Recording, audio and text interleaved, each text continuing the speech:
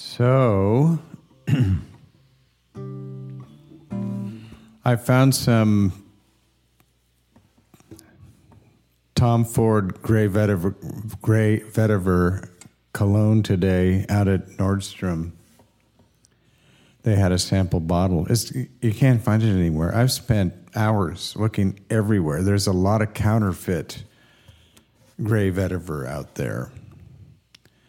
But I was near Nordstrom, and I thought I would walk in, and I thought I would look for a different Gray Vetiver, the Hermé Vetiver something. I can't remember what it is. It's not the Gray Vetiver. That's Tom Ford. And they sent me over to the really high-end cologne department, and this gorgeous young salesperson was there. And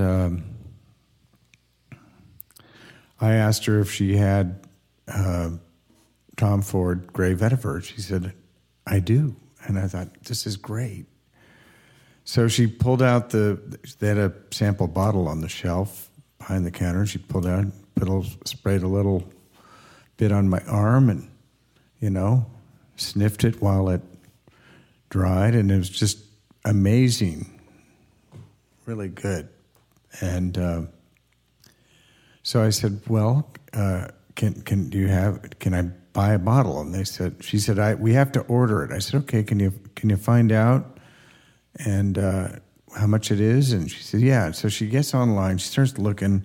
She can't find it in the where they order things from. It's out of stock. And then she said, I'll try Macy's. I'll see if they have it. And I said, Macy's doesn't have it. Nobody has it. They don't make it anymore. All there is counterfeit on Amazon. She said, okay. We were talking about, she said, is it your go-to? Meaning my go-to cologne. I said, no, I wore Dolce & Gabbana 1 for many years, but then I just got tired of it and I didn't wear anything for a while. And then I read an article about how Tom Ford Gray Vetiver was David Bowie's cologne, according to his widow, Iman. And I thought, well, I'll get some. I said, I'll just take my Bowie obsession to the next level and wear the cologne he wore.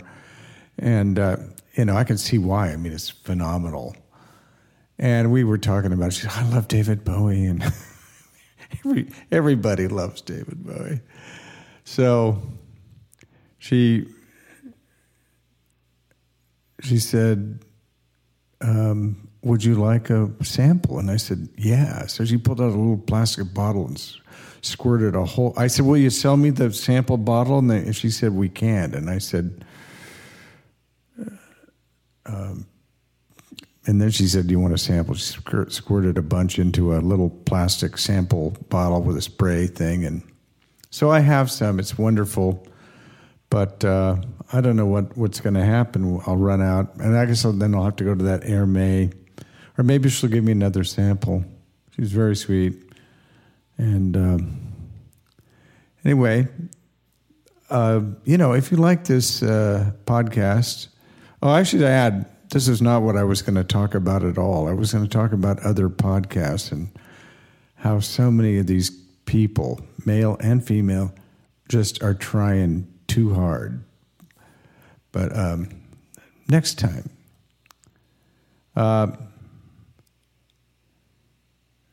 Anyway, please subscribe, tell your friends, and leave a comment somewhere, wherever you subscribe to your podcast. Amazon, Apple Podcasts, Pandora, Spotify. This Riding the Wild Bubble is everywhere. Anyway, thank you for listening this long. This is Knox, riding the wild bubble with you. Trailing clouds of Gray Vetiver forever.